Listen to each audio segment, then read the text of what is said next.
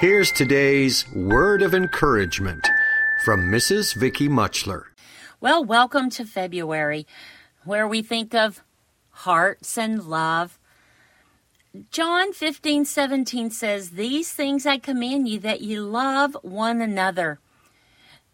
You know, not long ago I heard a sermon where the preacher said, "Love is not a verb." Well, it wasn't my husband preaching, and I'm sorry, but love is a verb. It is something that you do. It's probably the most abused word in the English language. You know what? Everyone needs to feel love. But what is it? Well, the Bible says God is love. Love is not an emotion. It's an act of the will. It's a principle.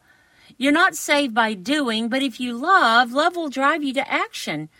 Jesus didn't say, "I was hungry and you felt sorry for me," or "I was naked and you felt shame for me," or "I was in prison and you felt embarrassed," or "I was sick and you felt sympathetic."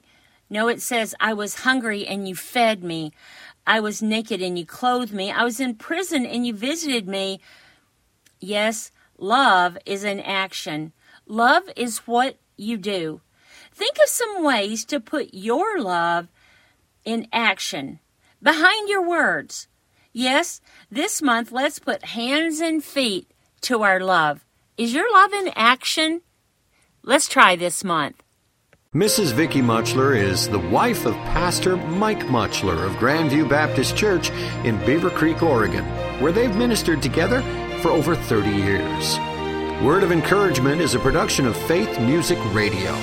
For additional resources from Mrs. Muchler and her daily Word of Encouragement, visit Faith Music Radio online at www.faithmusicradio.com. Word of Encouragement is a production of Faith Music Radio.